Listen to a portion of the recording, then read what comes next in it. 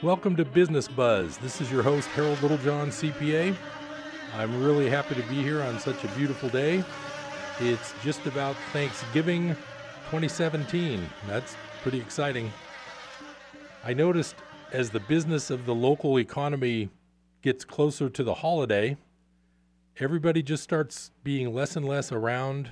I know the retail area, of course, had the big Christmas preview Sunday, and I know they're gearing up for a lot of retail sales, so that's really good.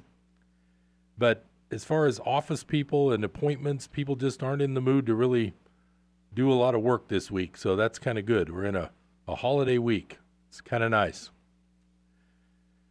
So today, I'm sort of feeling like my main goal for the listeners is for you to understand that you need to protect your money. Now, as far as business and income, I'm also here to help with how do you lower your taxes? How do you keep everything going right? How do you calculate proper bookkeeping and, who should be helping you with those things? That's part of my business also. But here on Business Buzz, I really like to talk to everyone because not all of you are self-employed. Some of you are retired. And so you're really not in the current business world per se. But the main thing is your money that you worked hard to save may be at risk. And I'm kind of here as a watchman to sort of help you make sure that you at least keep your mind on safety when it comes to the money you think you have and the money that you saved all those years. And it's just really important to be careful. I've got a couple of real interesting topics today. We're also going to talk a little bit about Thanksgiving, which is always, it's a real nice family-oriented holiday. Hopefully you've got some family with you this week. If not, hopefully you've got some fun way to celebrate a nice American holiday. I think behind July 4th, it's probably the most American holiday we have because the other ones are pretty much usually shared worldwide, but Thanksgiving and July 4th are pretty all-American. So now the first topic I wanted to talk to you about is that everybody's aware of what's called the FDIC, and that's where they have told you that your bank accounts are guaranteed by the federal government agency called the Federal Deposit Insurance Corporation. I've talked about this in the past, but it's a good reminder. The total amount in bank accounts in the United States that are, quote, FDIC insured, I believe are something like $5 or $6 trillion, something to that effect. The FDIC's reserves, I believe the last time I read them, were somewhere around $40 or $50 billion. When I did the math on that ratio, if there was a large banking problem, each $1,000 that you have, if they were to reimburse everybody using their, quote, reserve, I believe something like each $1,000 in the bank, you would get back something like $4. It was either $4 or 40 cents. I can't remember the math right off the top of my head. What does that mean for you?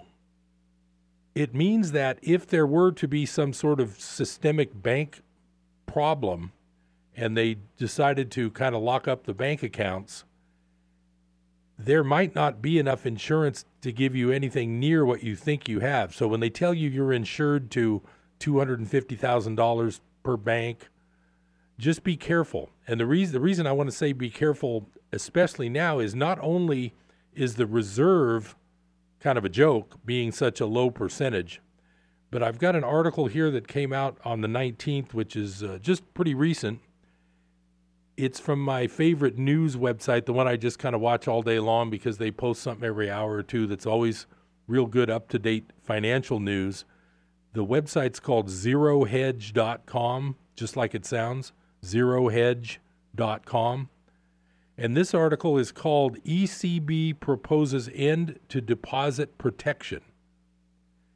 What's the ECB? That's the European Central Bank. I believe Europe is maybe the second largest economy in the world behind China, maybe the third behind China and U.S., I'm not sure.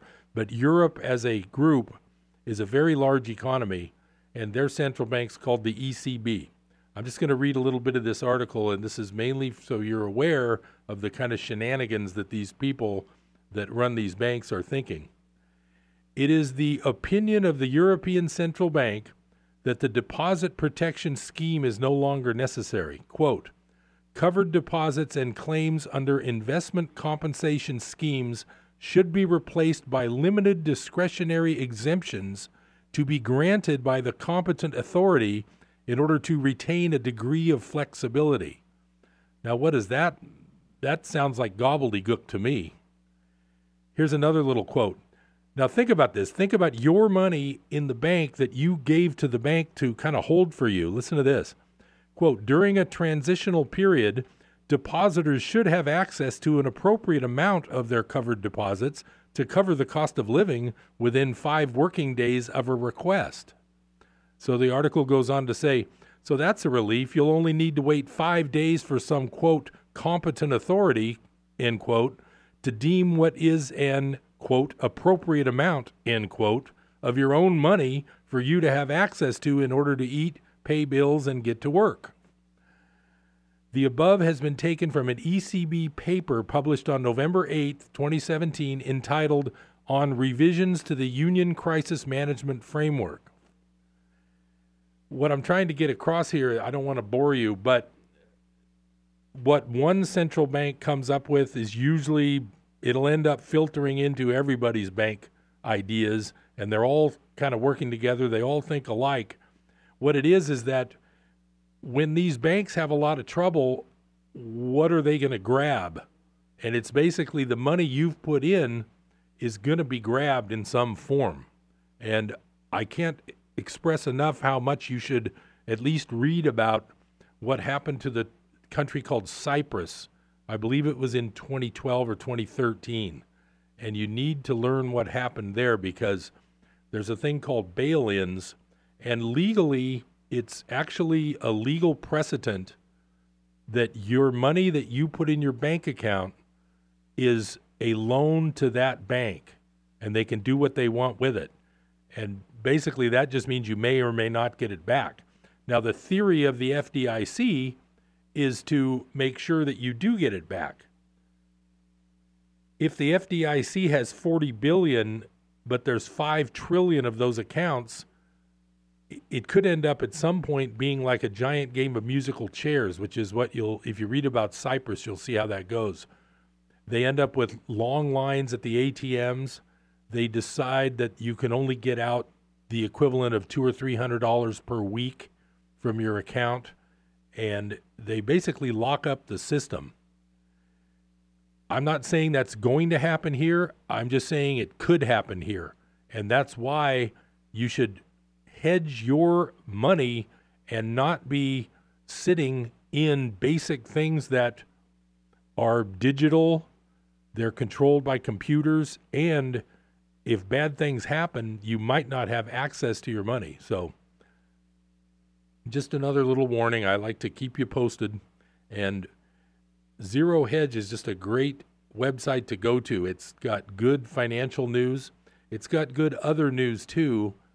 It's not only financial, but it's a lot of good financial stuff. So I recommend that you put zerohedge.com into your little favorites list. It's an interesting place to go. I'm going to give you an update on my cryptocurrency world that I started just 2 weeks ago. It's been really interesting. I'm learning a lot. I have a lot more to learn, but I do want to educate you. When you hear the word Bitcoin, what do you think of? Do you think, oh, that's crazy? Do you think, oh, it's gone way up? Oh, it goes up and down real fast? Well, actually, all 3 of those answers are true. It's kind of crazy, but what it is it's becoming sort of the go-to place for people who are a little bit nervous about traditional investments. The stock market is setting new records all the time. The bond market keeps going up. and so do these cryptocurrencies. It seems to be an alternative place where people want to be invested to a certain degree just to be sort of safe in a little bit of a whole different world. In my opinion, a vote to put money into cryptocurrencies, and I'll just call them cryptocurrencies because there's a lot of them, the main one being Bitcoin, it's a vote against the paper money system that we're living with right now. I've said this before, I'll reiterate. Since 1913, the value of the dollar against goods and real things has gone down by about 97%. And the sad part of that is that the stated goal of the Federal Reserve, which is our central bank, is to create inflation. Well, if the goal is to create inflation, that is the same as saying the goal is to devalue the dollar. If you are holding dollars earning basically zero right now in your savings account, but the price of everything is going up, you're losing money as we speak. That's in my opinion, why this cryptocurrency world is gaining some momentum. People are getting into it. I do regret not getting into it sooner because I'm looking at these charts, and there's some of these cryptocurrencies just a year ago were like under $1 a piece, and now they're $70.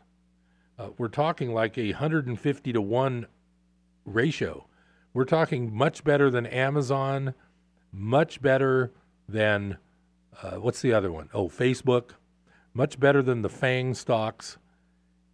There's a lot of money to be made. Now, yes, there's a lot of risk. You have to watch yourself, but in the general idea of what cryptocurrencies represent, to me, it's very likely that they're going to go nowhere but up. Of course, the problem is which one do you get into? But if you get into a good quality one, you're probably going to be fairly safe.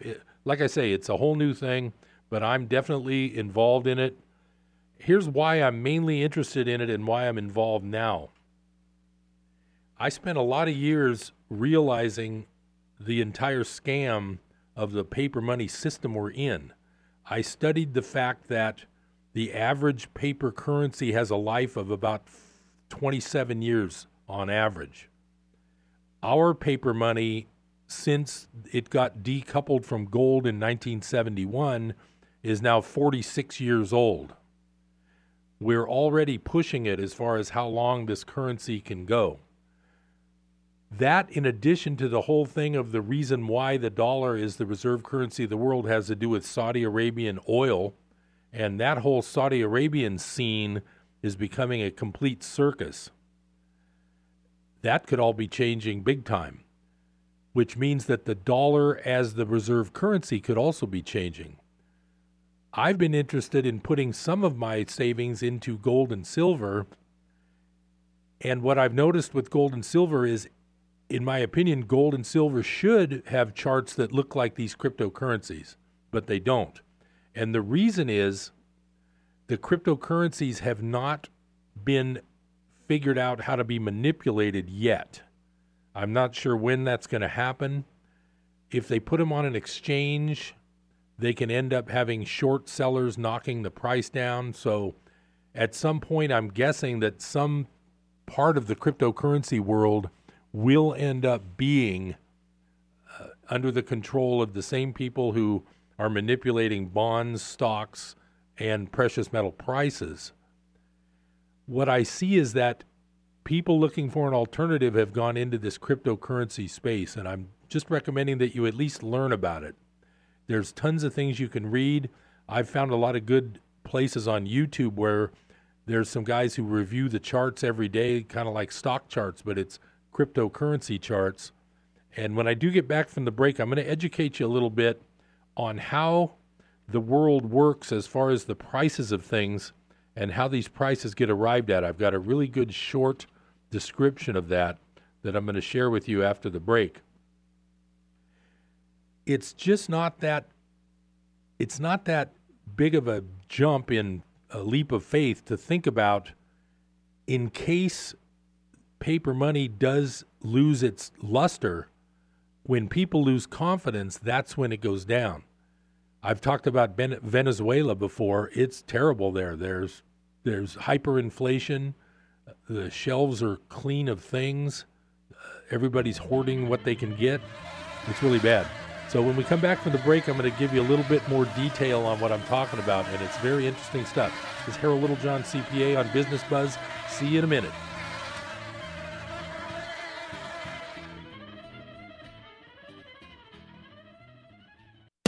Here's Rick Box, founder of Integrity Resource Center, with today's Integrity Moment. When my wife Kathy arrived at the nursing home, her mother tearfully said, "Please get me to the bathroom." Kathy discovered that her mother had been overlooked by the nurse all day. Her mother's clothes were soaked in urine and she was not even fully dressed. Kathy asked for the nurse assigned to her mother. When Kathy addressed her concerns, the nurse became defensive and combative, making excuses for her poor nursing care. Kathy was simply looking for an apology and some assurances that it wouldn't happen again, but that never happened.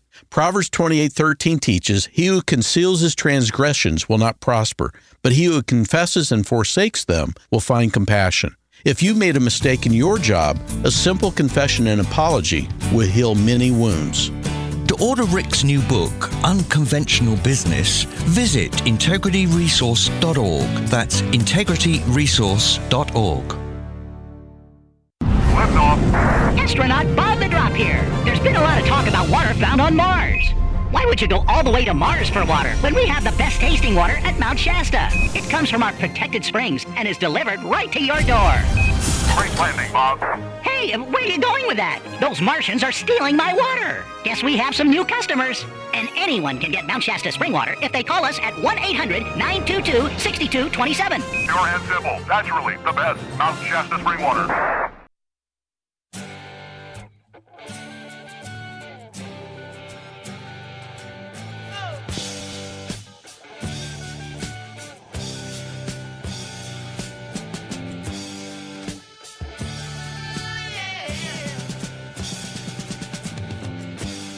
Welcome back to Business Buzz. Harold Littlejohn, CPA, here on another beautiful Chico day.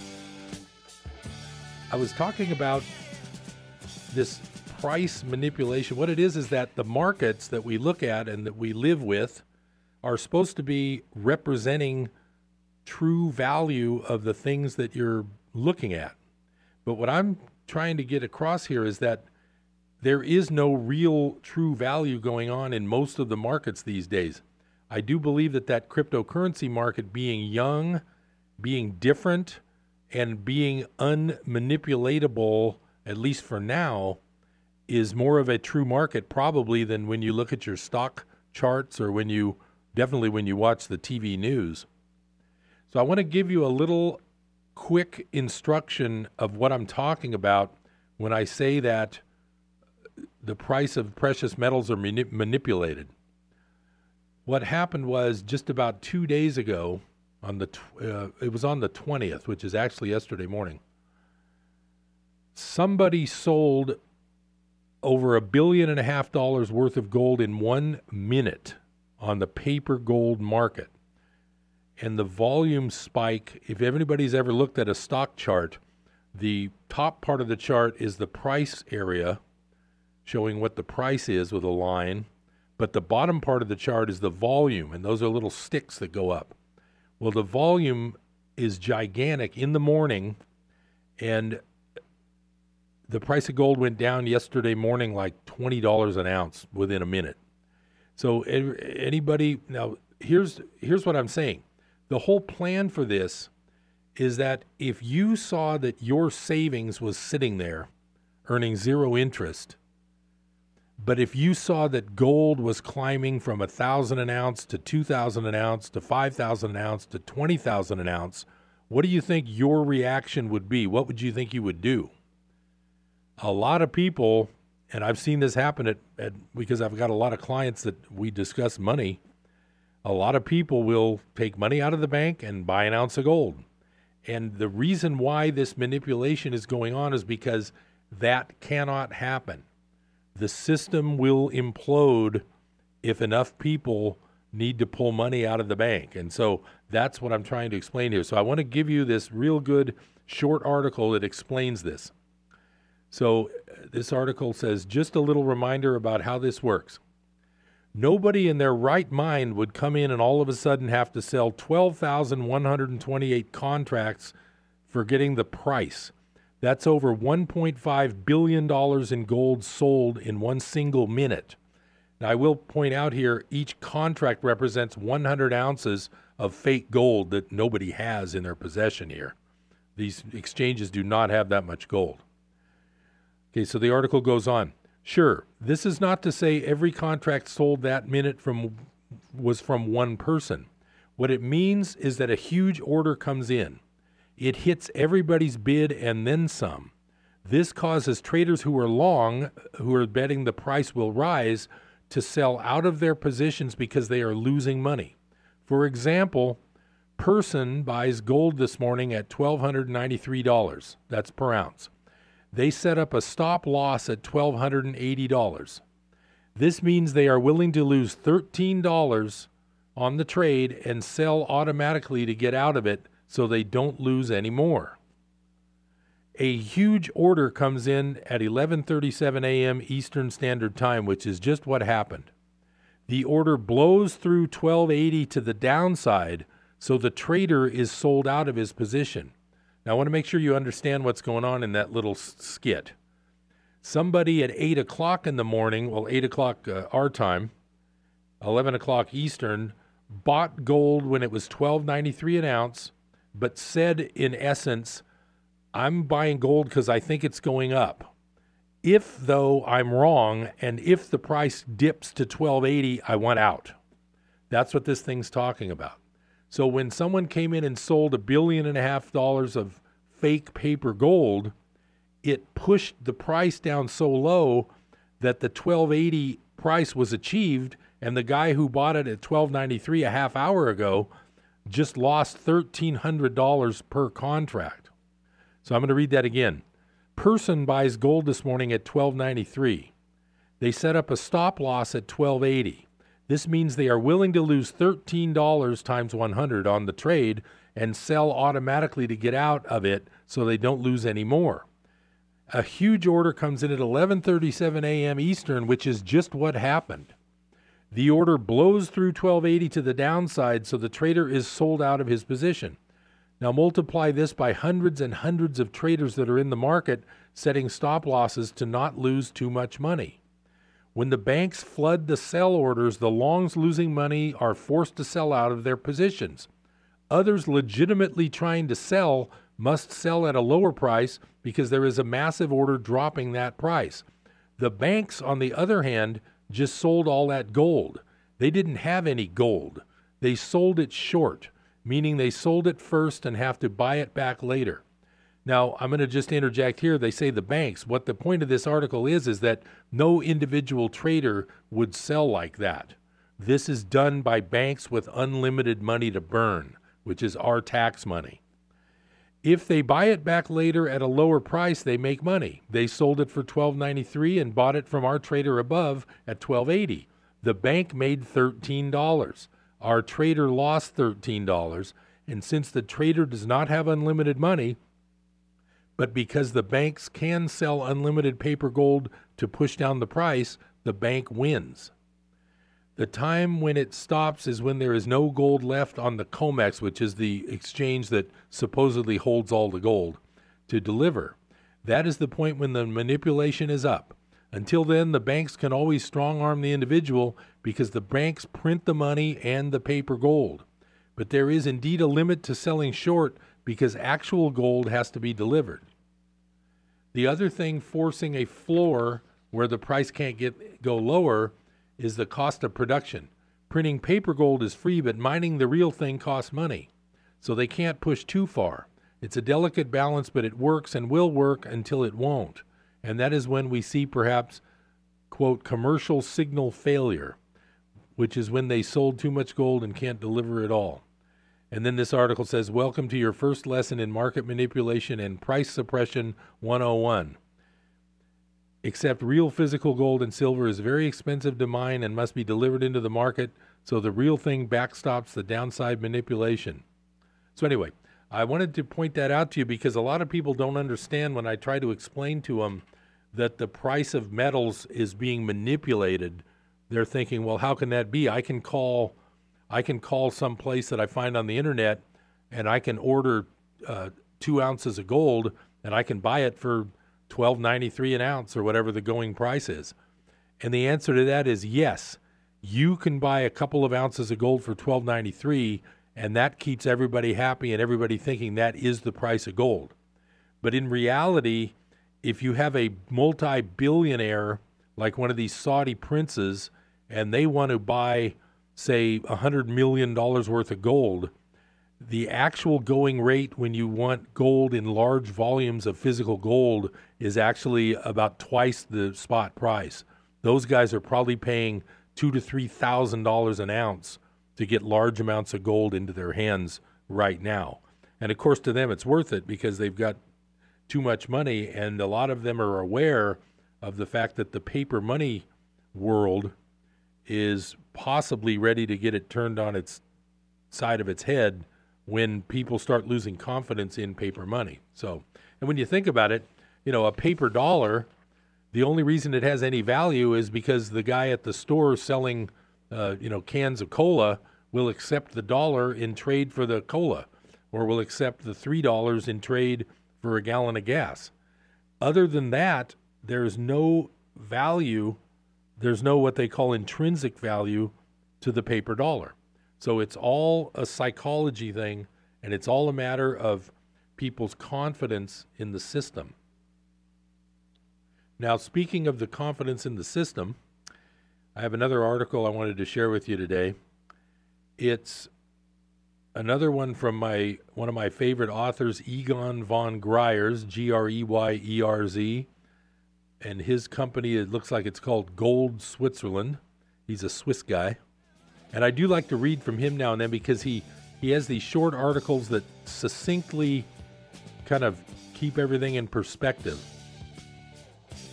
And as soon as this breaks over, we're going to come back and listen to a little bit of Egon. So Harold Littlejohn, CPA, will be right back.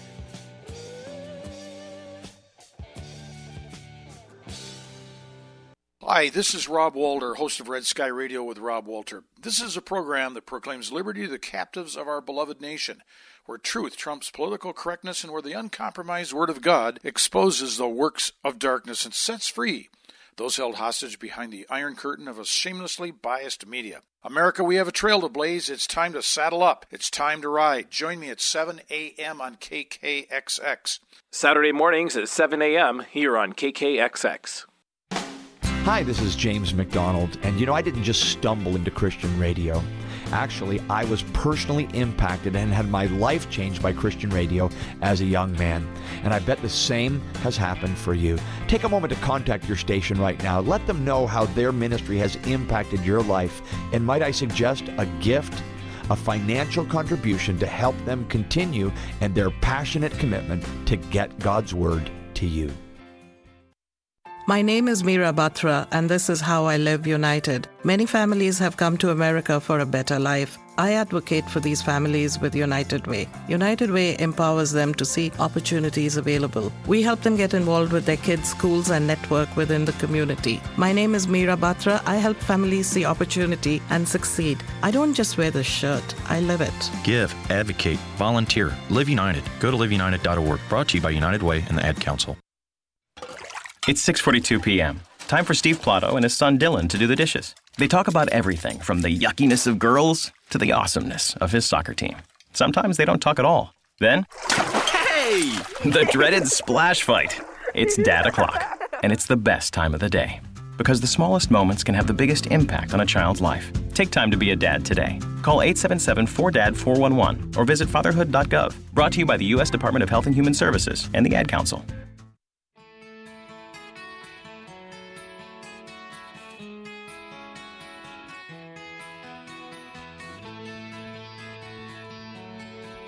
Welcome back to Business Buzz. Harold Littlejohn, CPA here.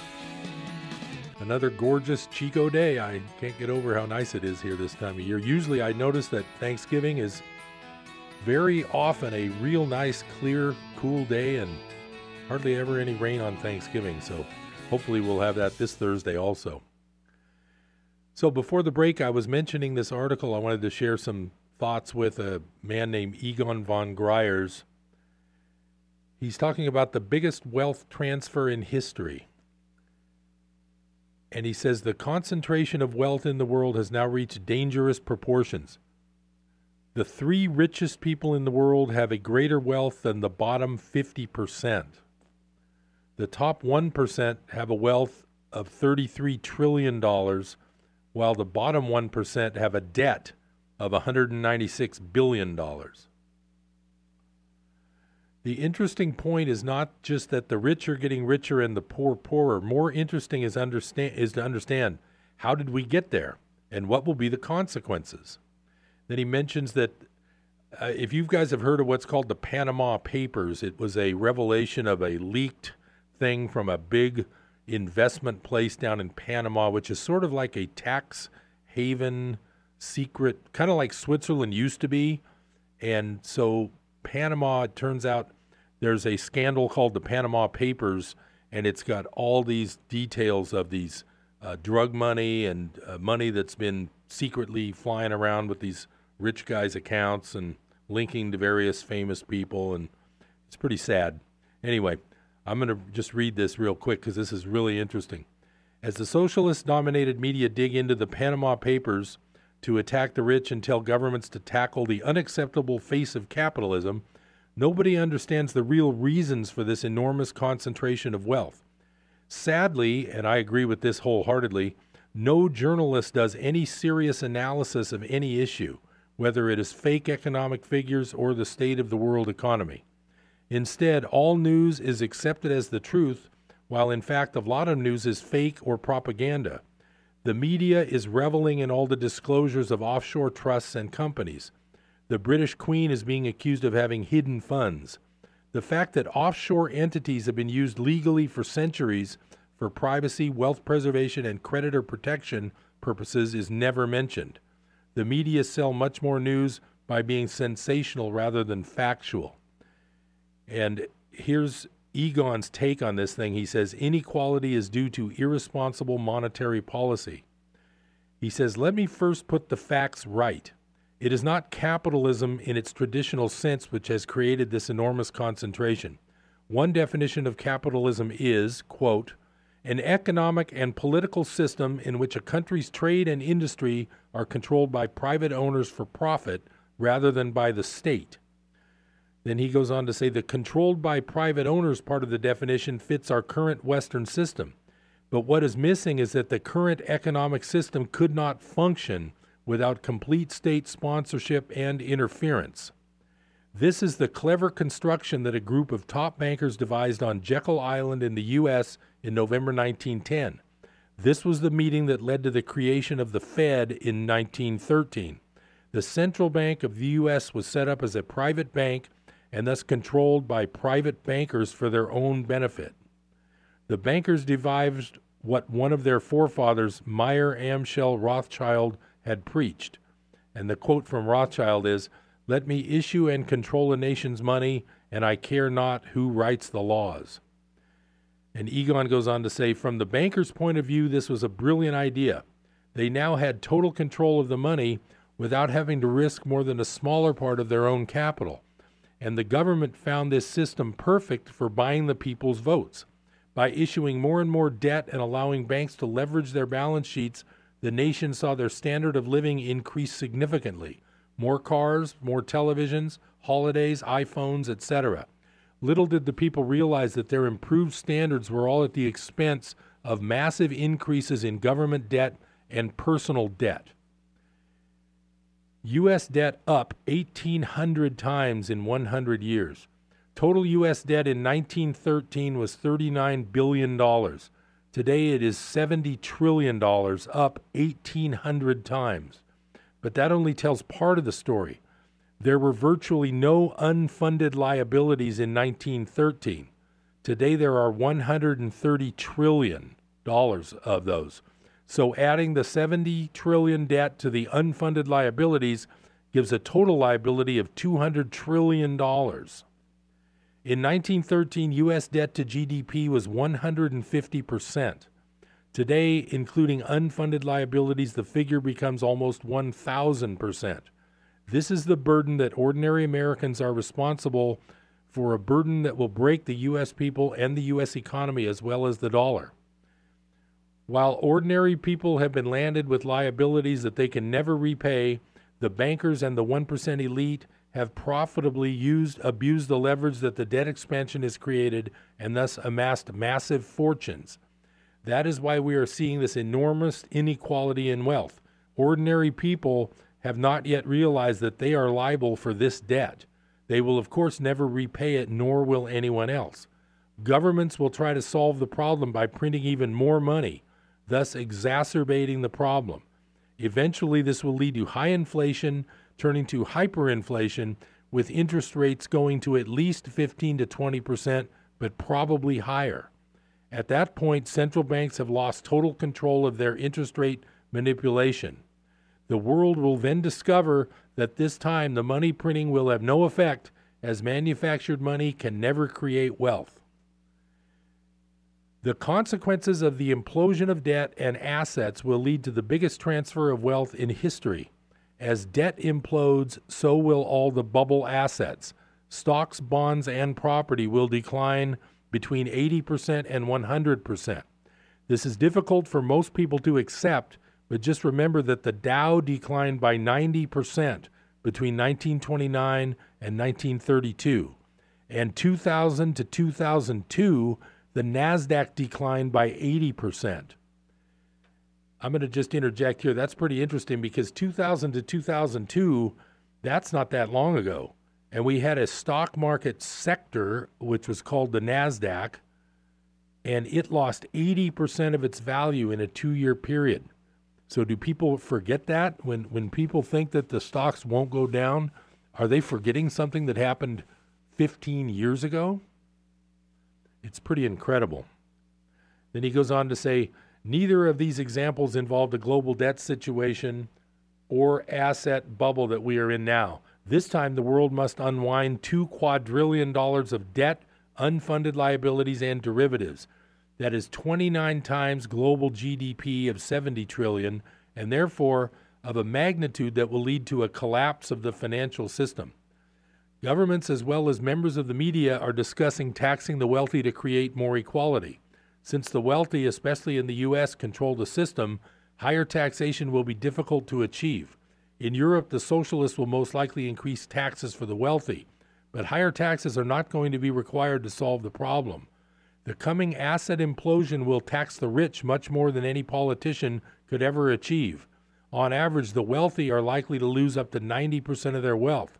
At the same time, the debt, either personal or public, that the average person is responsible for will also implode. Thus, the wealthy could lose 90% or more of their wealth, and the poor will lose their debt. This will be the biggest wealth transfer in history, but it won't happen without strife.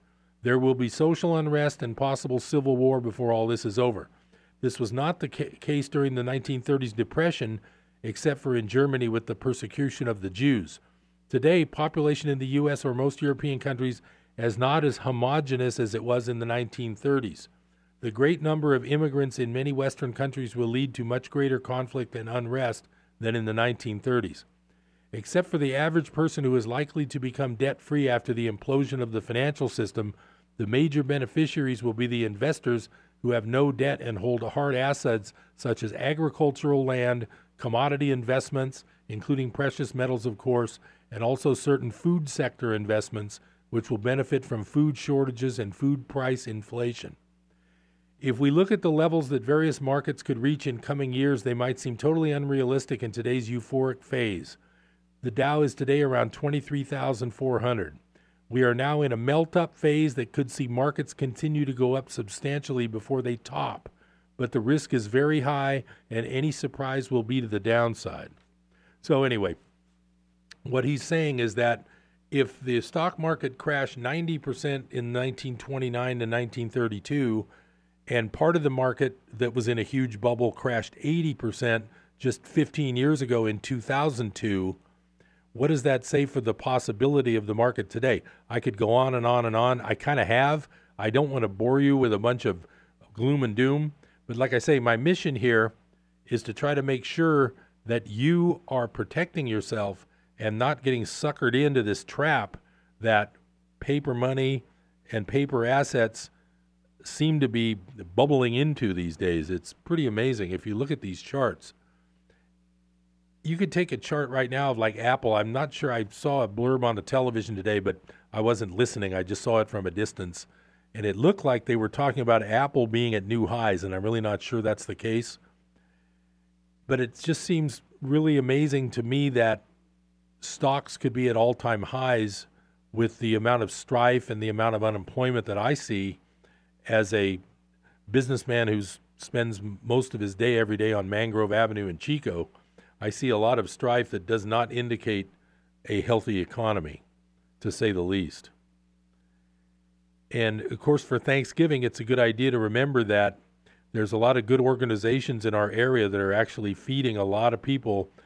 And I heard on Jerry O'Lennon's show the other day, the Magalia Church had a huge thing where I think 1,000 to 1,500 people have a turkey dinner, which is pretty good. I'm not sure what the date was on that one. I do know Jesus Center feeds a lot of Thanksgiving dinners, and it's really good to know that the local charities do the best they can to help people. But this economy, it's just not as good as they say it is.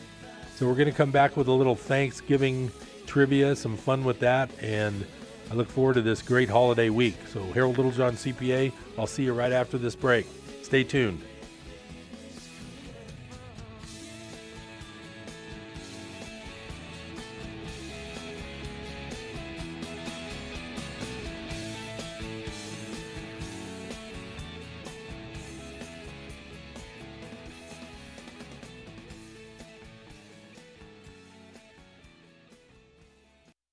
Hello, I'm Gary Crossland. Everything in the Old Testament points forward to Jesus. Everything in the epistles points backward to Jesus. That's why I encourage people to read the words of Jesus every day. This is where emotional and spiritual health come from. Jesus said, "If you love me, you will obey my commandments." Well, where do you read his commandments? But in the Gospels. Now, I know that it's easy to get a little confused when jumping between one gospel and the next, which is why I wrote the Merged Gospels. It's where all four Gospels are literally translated from the Greek, broken down word by word, and merged back together into one beautiful chronological story with not one word of Scripture removed. You can't buy it in stores. It's available only online at mergedgospels.com. It's great for new believers, for personal devotions, and for group studies. There's also an audiobook. And as always, you get to name the price. Just go to mergedgospels.com. Every day I wake up at 5 to give Dad his medicine. Every day I wake up at 5 to give Dad his medicine. At 6 I make his breakfast. Every day I wake up at 5 to give Dad his medicine. At 6 I make his breakfast. At 7 I shower. Every day I wake up For those caring for a loved one, we hear you. That's why AARP created a community to help us better care for ourselves and the ones we love. Visit aarp.org/caregiving. Brought to you by AARP and the Ad Council.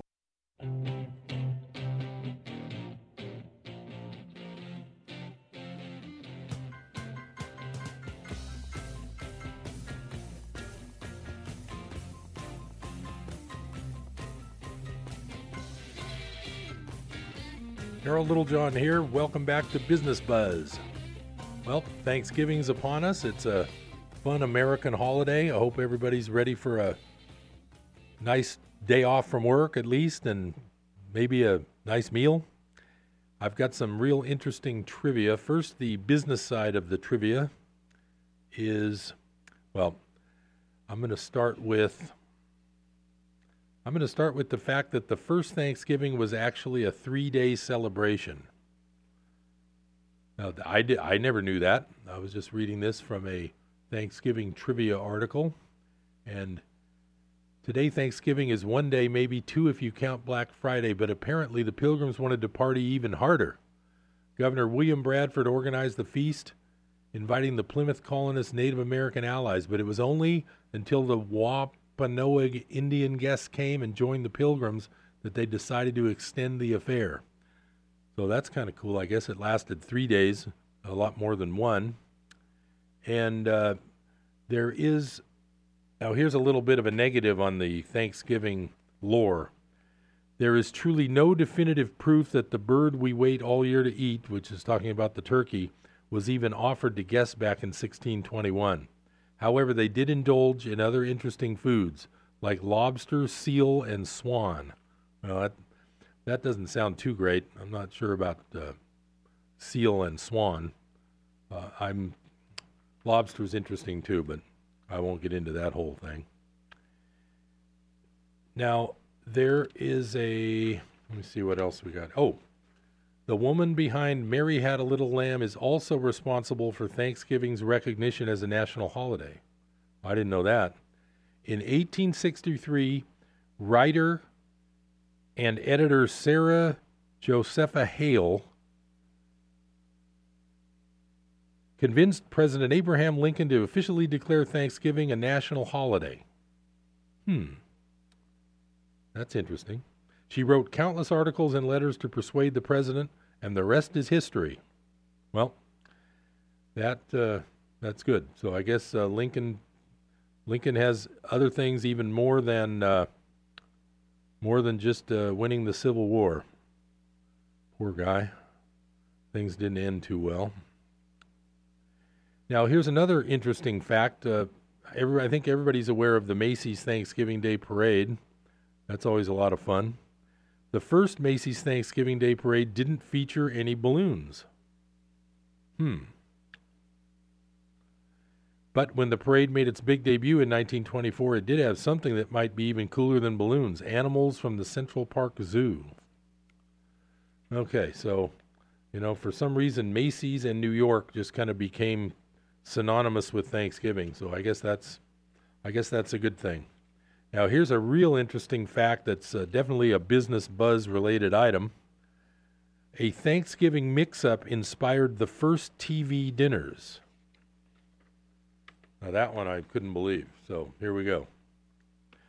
In 1953, a Swanson employee accidentally ordered a colossal shipment of Thanksgiving turkeys, 260 tons to be exact. To get rid of them all, salesman Gary Thomas came up with the idea of filling 5,000 aluminum trays with the turkey, along with cornbread dressing, gravy, peas, and sweet potatoes. They were sold for 98 cents and were a hit. Within 1 year, over 10 million were sold. Now, I think that's pretty amazing, because the TV dinner has become if you when you go to the store, you notice that frozen section. It's got like aisles of just different looking bowls, rice, pasta, meat, vegetables. TV dinners are just huge. So it's kind of interesting that the Thanksgiving turkey is responsible for the beginning of the TV dinner. I'm sorry. Okay, now we have some business fun facts for Thanksgiving. The monetary value of all the turkeys eaten for Thanksgiving each year is $670 million. The average Thanksgiving turkey's 16-pound physique and the 91 cent per pound going rate for whole frozen turkeys. Wow. So that's $670 million. That's pretty amazing. $48,052 is the average household income in the 4 U.S. towns that have turkey in their names. Does anybody know any of these towns? There's Turkey Creek, Arizona, Turkey Town, North Carolina, Turkey Creek Village, Louisiana, and Turkey City, Texas, according to the U.S. Census Bureau. That's 36% less than the $74,000 average earned by the average American household. Okay, $50.11. I believe this might be from a year ago, but the average cost of a 10-person Thanksgiving meal, according to the American Farm Bureau Federation, Unfortunately, the 5 or so hours of exercise that it will take to burn off the 4,500 calories consumed by the average person, 3,000 from the meal and 1,500 from snacking and drinks, figure to be worth even more. Well, to be honest, I guess if you were valuing the pound of turkey at 91 cents, then I suppose it could be 10 persons could eat a Thanksgiving meal for $50. But only if it's 90 cents a pound turkey, because $5 a piece, that sounds kind of hard to do. But then again, if you're just eating 90 cents per pound turkey plus some vegetables, have you ever noticed if you go to the store and just stick to the vegetable area, you'll spend a lot less than if you head to the more expensive boxed and packaged items? And I remember one tip I learned from my nutrition class when I was at Chico State, Cal State Chico, I should say. It was like, do you ever notice that everything good is around the edge of the store? So all around the edge of the store is the bakery and the homemade bread, the homemade deli items, the milk, the cheese, the butter, the yogurt, the good stuff is all around the edge, the eggs, things like that, and the vegetables. But the interior of the store is all the packaged, expensive, overpriced, sugary stuff. You ever notice that? One thing I did notice the other day, which I'm not shocked, but it was kind of weird.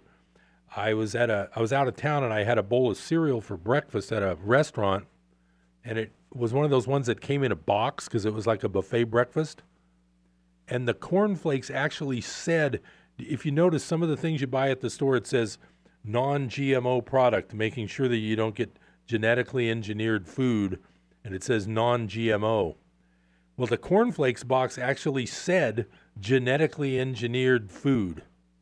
It's like I didn't know they had to advertise that, but they did.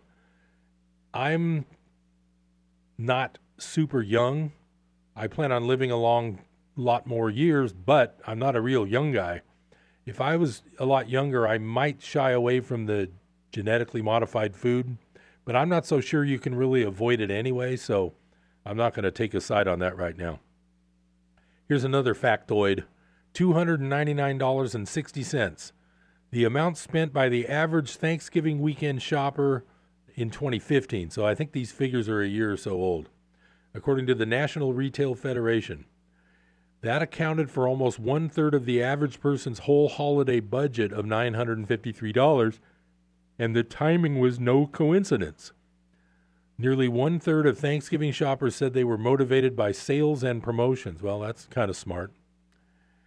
Despite the discounts, it's important to keep spending under control during the holiday shopping season. Americans racked up more than $52 billion in debt during the final 3 months of last year, according to WalletHub's quarterly credit card debt reports. Boy, that's not good. Okay, here comes another factoid. Now, I know this is a year or two old now because it says $2.06, the average price of a gallon of regular gasoline last Thanksgiving. Oh, boy. I do notice that now, even in Chico, it's getting hard to find gas much under $3, but I do know that if you look at the national averages, I believe they're always about at least 50 or 60 cents lower than ours. And the low price in like the Midwest is probably, I'm guessing right now, would probably be around $2.30 or something. So we're definitely higher. We also had that 12-cent state tax kick in on November 1st that everyone was protesting about a few weeks ago. But it's a little bit disappointing to see that most gas stations are, if they aren't at $3, they're pretty darn close. And I think the lowest gas I've seen lately has been like $2.79 or $2.84 or something. So yeah, the gas situation isn't looking that good. Well, remember, folks, everything in the world's going up, up, up, except gold and silver. So we just talked about that. Okay, here's another factoid about Thanksgiving. Oh, this is not a good one. $28 million. The amount of property losses caused by home cooking fires each Thanksgiving, according to FEMA, our friends at the Emergency Management Agency. Home cooking fires are actually 3 times more common on Thanksgiving than the typical day, according to the National Fire Protection Association. I think that's kind of logical. I'm sure there's lots of people who don't really turn their oven on for 6 straight hours too many other days other than Thanksgiving. So if there's a wire that's about to be shorted or something that's about to pop, I would imagine Thanksgiving would be the likely day that would happen. What does that say about how often we eat home-cooked meals? Well, the average person spent roughly $7,000 on food in 2015, and about 43% of that went to food away from home. So sounds like most people eat out about half the time, which I'm not sure if I would qualify for that or not. So anyway, that little article was just a U.S. News article that I thought was interesting. But Thanksgiving's really it's a nice holiday because it's not super religious as far as it's not Christian, it's not Muslim, it's not Jewish. It's just kind of a basic American holiday. And I know families get together, and it's a nice day to just kind of reflect on things that you're thankful for. So I guess I'd like to just kind of thank, just some things like I thank goodness that I have a nice business. I have a great family. I enjoy every day in some respect, even if I have to work hard. I enjoy the people I know. I'm thankful for the fact that I have a circle of people that I talk to, and it's just a good thing just to be part of a group of people. I think living in Chico and Northern California adds to that. I think about it every day when I take my 7 or 8 minute commute to work from home to the office, and I realize that where I used to live in the Bay Area, it would be at least a half hour with good or low traffic, and it could be a disaster with a lot of traffic. And every time I drive to work and I get there in 7 or 8 minutes, I just really feel thankful that I live in a place like Chico where it's still got that small town feel. I've mentioned these things before. My son was a tennis player, and it's really nice because he was able to have his picture in the newspaper when he won a tennis tournament and for winning the high school tennis. And, small towns are good for that. You get into a big city, little fish in a big pond. It's just, you're not going to get quite as much individual attention. Here, most people here, I think, are sort of happy to be here. They're not forced to be here. I think when you get down to Los Angeles and the Bay Area, you realize that probably a very large percentage of the people that are driving down that freeway would love to be somewhere else, but for whatever reason, economically or job-wise, they have to be in the big city. They have to be in Los Angeles, whatever. I just really feel that we're very lucky, and we should be thankful for being in a place like Chico and the North State.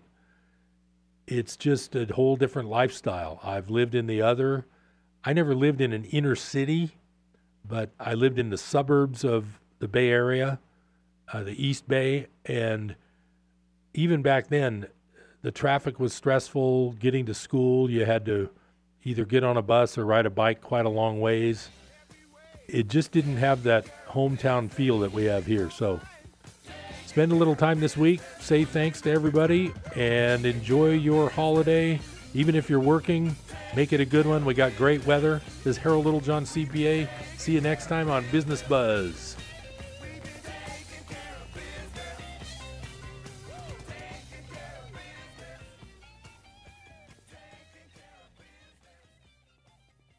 KKXX, Paradise. K280, GL, Chico. And K283AR, Chico, Yuba City, Marysville. Rock House Dining and Espresso is known for their patio. Enjoy the ducks and chickens visiting the patio in their environmental, farm-fresh, lively atmosphere. Rock House is an iconic landmark in Butte County since the 1930s, 7 minutes north of